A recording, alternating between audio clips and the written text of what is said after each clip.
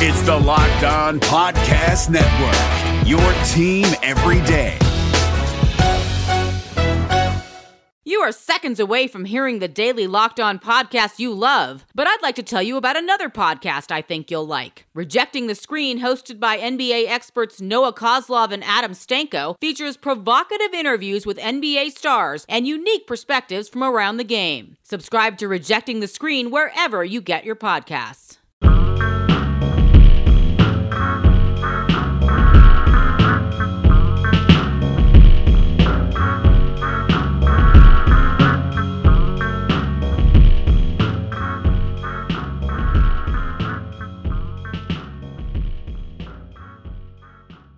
You are Locked On Warriors, your daily Golden State Warriors podcast, part of the Locked On Podcast Network, your team every day.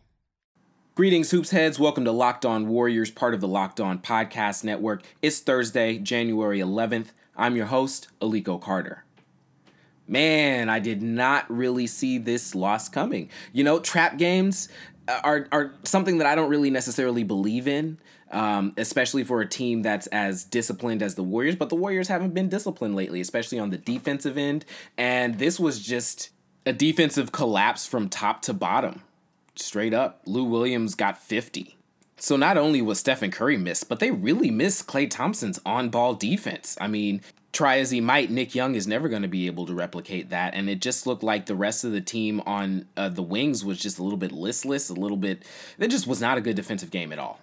We are going to talk about all that and more in the first segment. In the second segment is Throwback Thursday. I'm going to take you back in time to 2012, the Monta Ellis trade and the infamous Boogate, where Joe Lacob got booed at Oracle Arena trying to make an address on Chris Mullin's jersey retirement night. I have a lot of thoughts about that, and I'm going to share them with you in the second segment. In the third segment, we're going to look ahead to this 5-game roadie, really tough roadie, 4 tough opponents, and Chicago, who's playing very well right now. So it was important for the Warriors to get that win last night going into this tough road trip where they're going to be east and then southwest and just flying all over the place. People aren't healthy. People are banged up. The postmortem on this game is just brutal. But before we get to that, got to do a little self-promotion. You can find my media on Forbes.com. I've also been a writer for BleacherReport.com in the past. You can search my old stuff there. I produce this podcast every day from my home. I appreciate my listeners. You can go to LockedOnWarriors.com and make sure you bookmark that page. You can also find us on Facebook at Locked On Warriors, and make sure you check out Locked On NBA Net on Facebook as well. The Locked On NBA Podcast Network is very extensive. Every single team plus the Locked On NBA pod, which is helmed by David Locke, and he does a great job with that every single day. So check it out. If you want to get in contact with me, you can hit me up on Twitter at Kogitare, Kogitare. Also via email at alikocarter11@gmail.com. I realize some people don't know how to spell my name, but it's spelled out in a lot of different places associated with the Locked On Warriors podcast, so I never bothered to spell it for people. But if you need it, that's ALIKO Carter11@gmail.com. Look forward to hearing from you. All right, instead of being petty and starting with the Warriors, I'm going to start with Lou Williams because he had the game of his life, career-high 50 points. And even though the Warriors' defense wasn't very good, a lot of the shots, the degree of difficulty on the shots that Lou Williams was making was very high. He was knocking down three-pointers with hands in his face. He drove to the lane a bunch of times and was able to finish in traffic.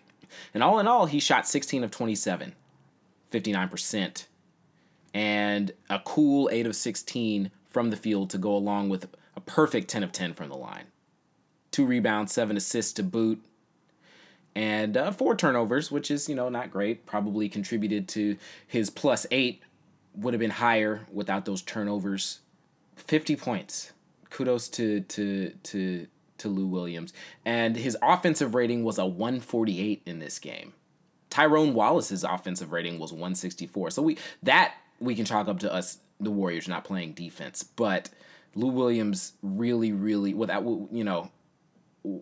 the way that he was able to take over the game, particularly in the third quarter, scoring 27 points, and then continuing that dominance into the fourth, coupled with the Warriors' poor defense, they got themselves into that situation, allowing other people to get going. People like Tyrone Wallace, people like Juwan Evans, people like C.J. Williams, Montrezl Harrell.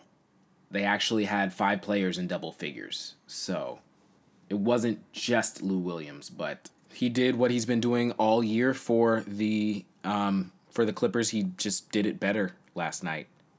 He scored the ball.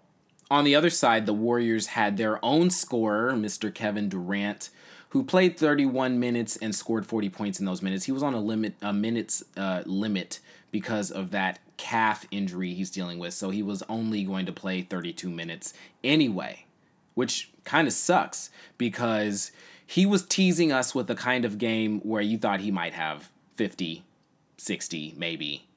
In the first half, he scored 25 points, and on the final basket of the quarter, he scored his 20,000th point of his career. There was an extended standing ovation. It was a beautiful moment. I enjoyed it. But it's funny, actually. Lou Williams took the game ball. And I was wondering, maybe Kevin Durant would want his 20,000th point game ball. But then I thought it came in a loss. So good riddance, right? But Durant was 14 of 18. He was 6 of 7 from 3, 6 of 8 from the line. Only 4 rebounds, 4 assists. They didn't rebound the ball particularly well. 32 rebounds total to the Clippers' 46. Dangerously out-rebounded. Only 26 assists for the game. Durant had 5 turnovers, which is not great. But it wasn't just rebounding. Defensively, the Warriors stunk in a lot of ways. Their transition defense was especially bad. They allowed people to sneak out ahead of them in transition and get easy baskets a bunch of times, sometimes on live ball turnovers. They didn't run people off the line. Contests were lazy looking. I think specifically, Andre looks a little tired on the defensive end. He's been playing a lot of minutes. And Nick Young is no Klay Thompson, obviously.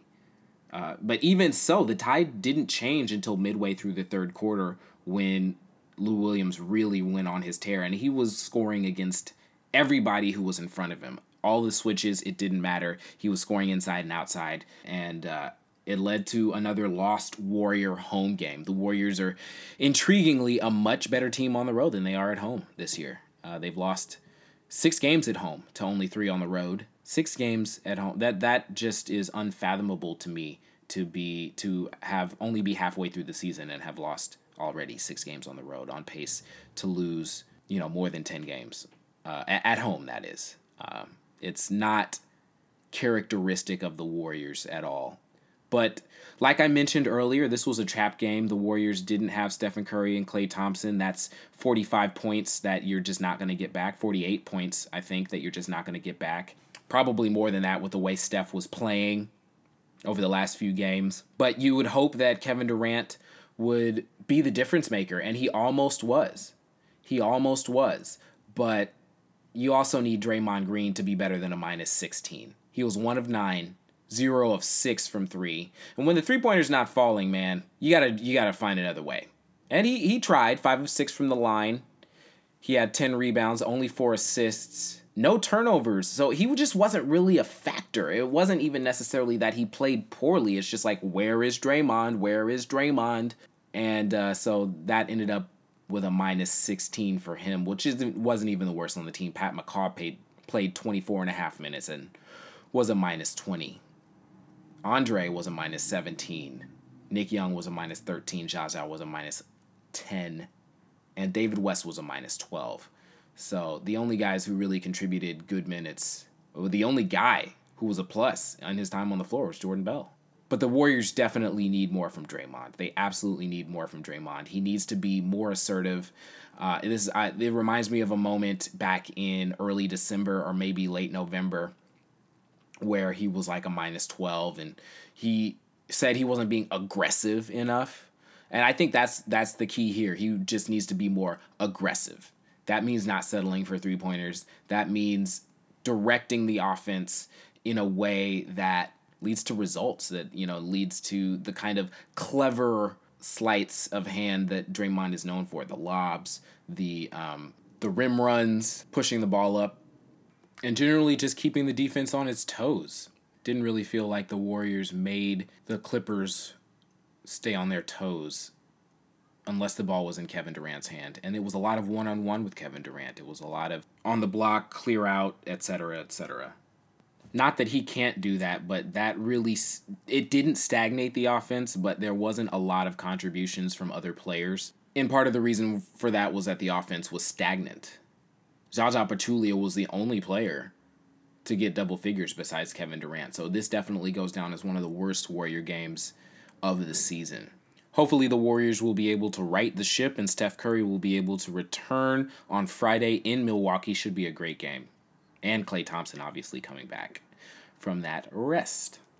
Let's bury this game deep in our memory banks and look forward.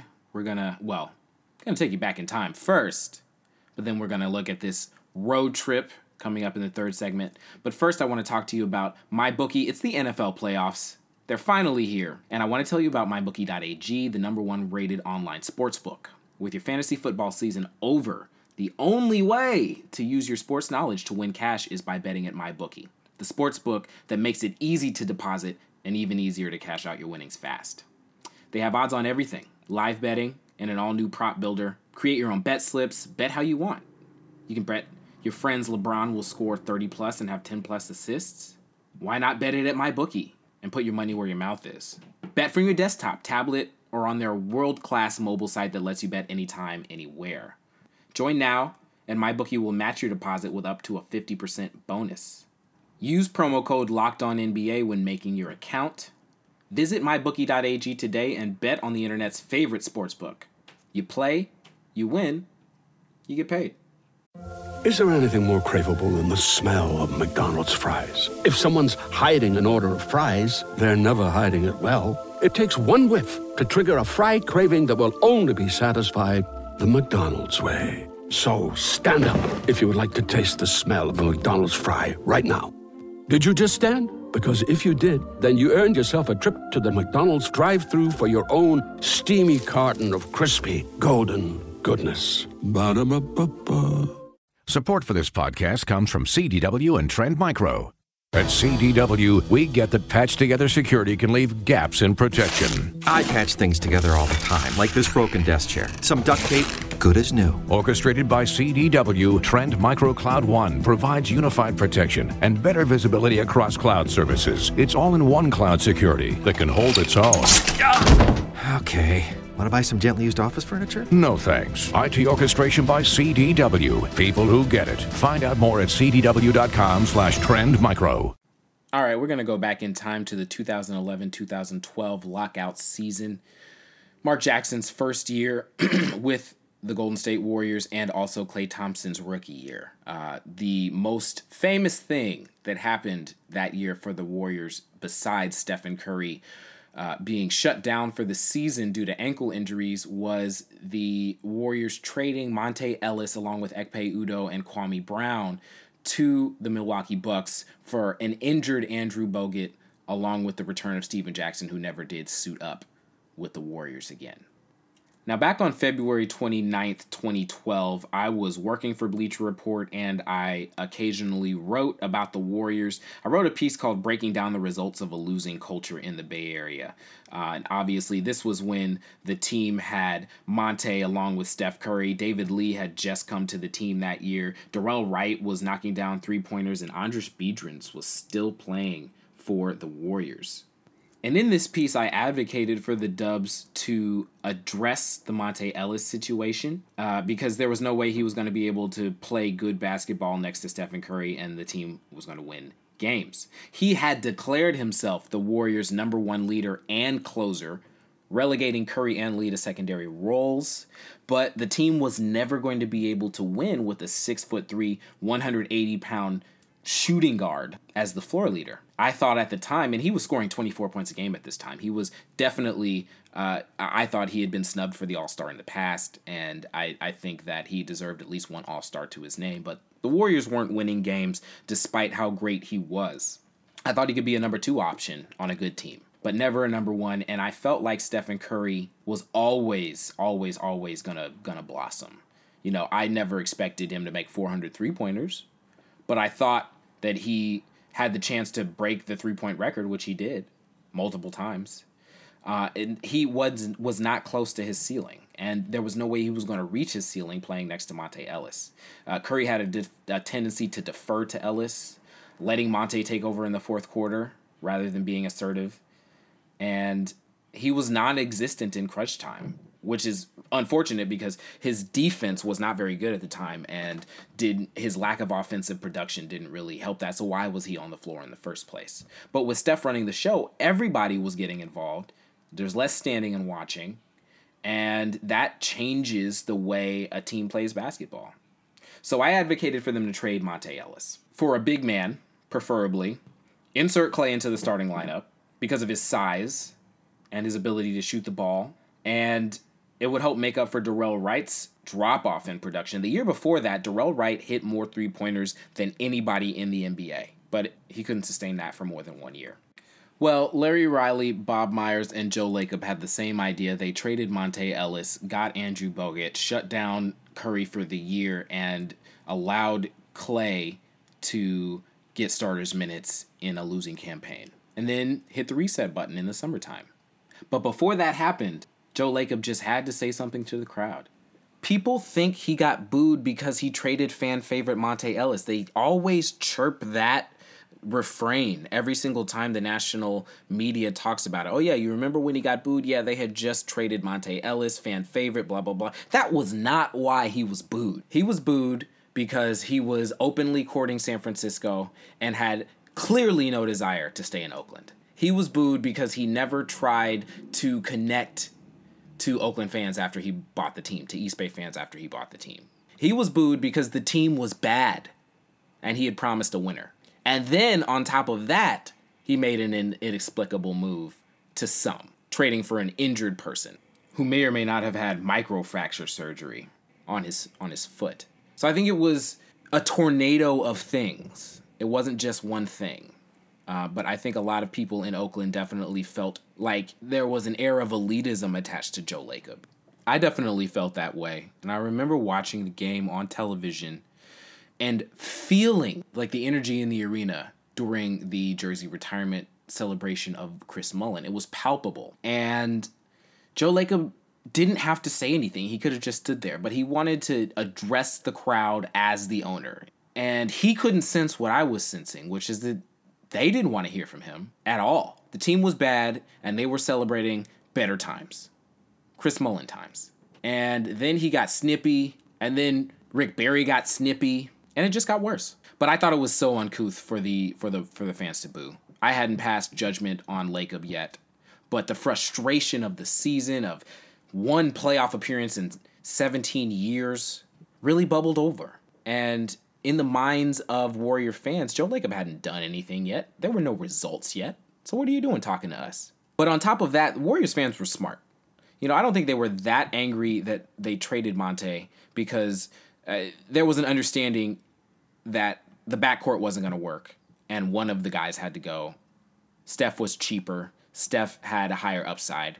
And I think a lot of Golden State fans are smart. They understood that.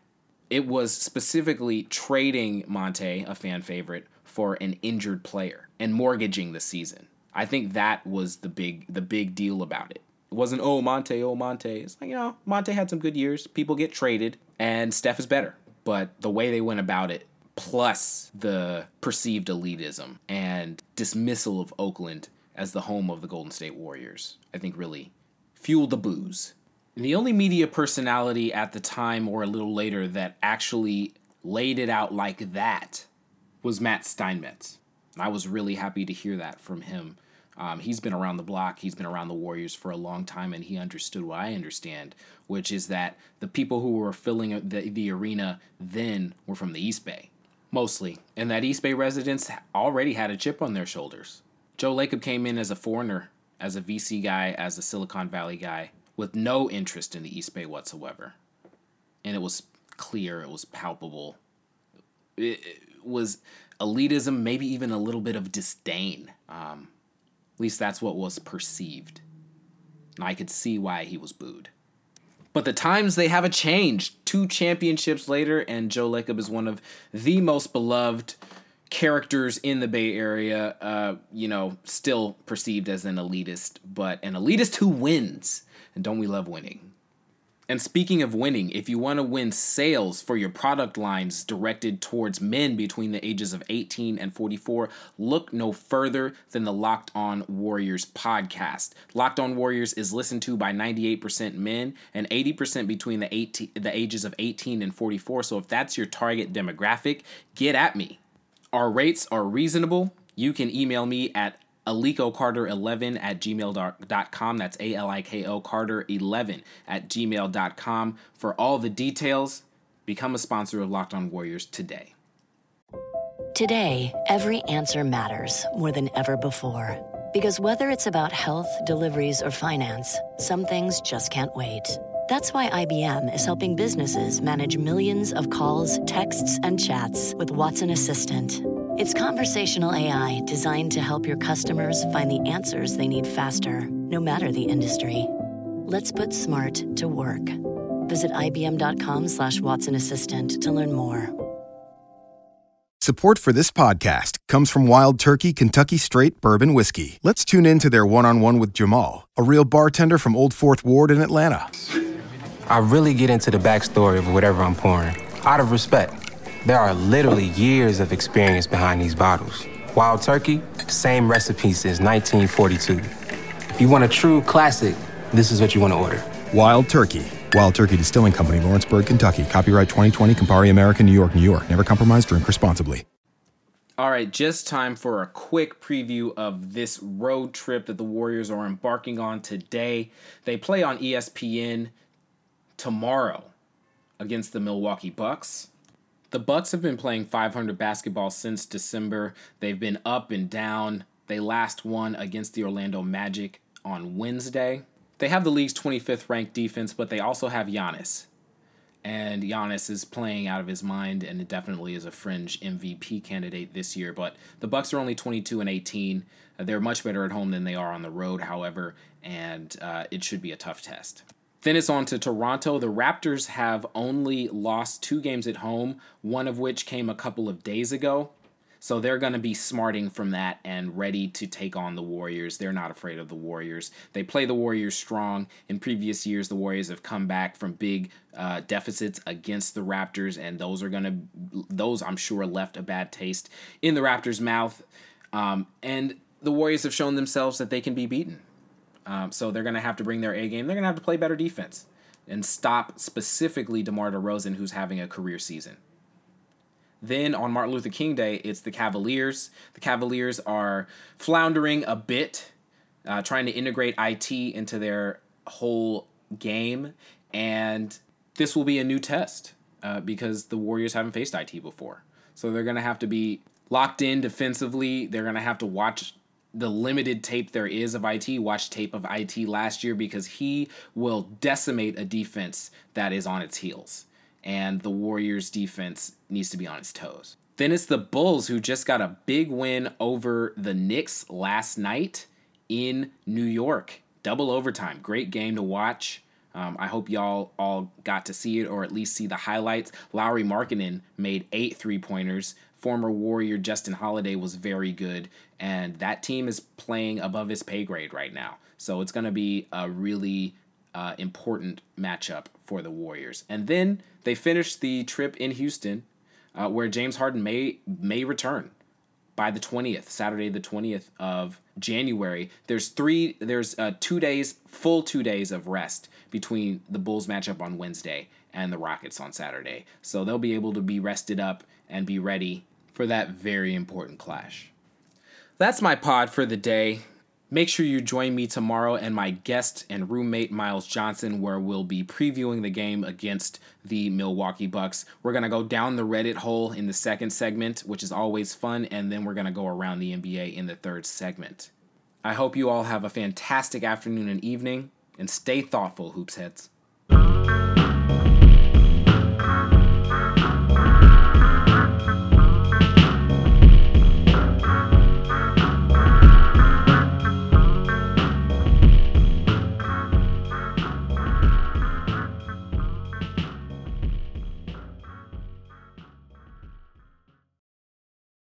San Jose Sharks hockey is back, and we've got you covered 5 days a week at Locked On Sharks. I'm Kyle Demetrius. I'm JD Young. I'm Eric Fowl. Together, we make sure you're never without your Sharks programming. Will the Sharks make a trade for a right winger? We got you covered. Will Erik Karlsson's groin hold up for the entire season? We've got you covered. Whatever happens with Team Teal every day, we've got you covered at Locked On Sharks 5 days a week on the Locked On Podcast Network. This is Josh Lloyd, the host of the Locked On Fantasy Basketball Podcast, the number one fantasy basketball podcast in the world. If you're looking for information regarding fantasy basketball, recaps of the NBA, this is the show for you. We are heading into the off-season and starting to get ready for the 2020-2021 fantasy season. We'll have all the information on what happens through the rest of the playoffs, free agency, the NBA draft, and then heading into a big 2021 season. So make sure you're checking out the Locked On Fantasy Basketball Podcast.